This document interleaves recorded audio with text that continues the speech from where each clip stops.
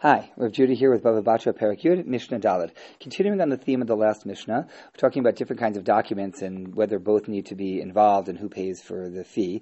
Ein kotfen shtare erisin v'nisuin ela midad shnehan.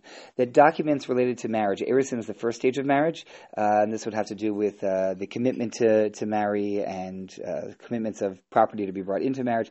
Nisuin is the ketubah and then the dowry that is actually brought in. All these documents around the marriage of a couple can only be done with mutual consent, both sides being aware of this. But the payment for these documents that establish the marriage and the property arrangements going in are the responsibility of the groom. Is the responsibility of the groom. Right, the payment is the responsibility to the scribe on the groom.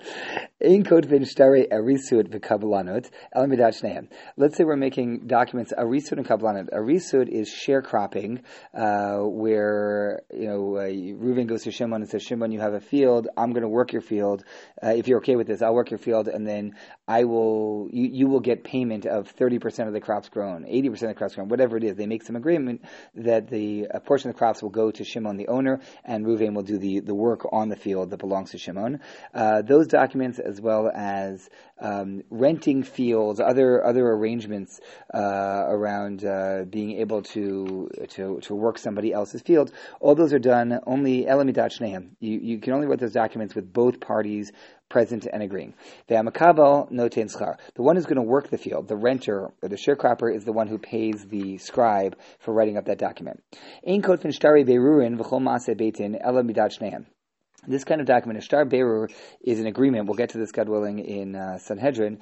Shtar berur is an agreement when two people have a court case and they pick out judges, and they effectively it's an arbitration agreement. Party A picks out a judge that they trust.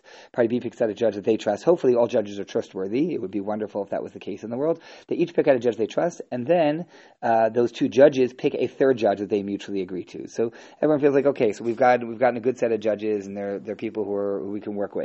So that agreement of who they're picking as judges, and that they're effectively agreeing to go with their decision, so it's arbitration, or a Masa Beitin. Masa Beitin is an act of Beitin. It's a document that says things like, Beitin came and took appraised so-and-so's property and took it to pay back a debt that the person wasn't paying, they were delinquent in. All these sorts of things require the agreement of both of them. Ushneim not ninschar, and they both pay for, this is more in the arbitration case, they both pay for the scribal costs that are involved in getting this case going.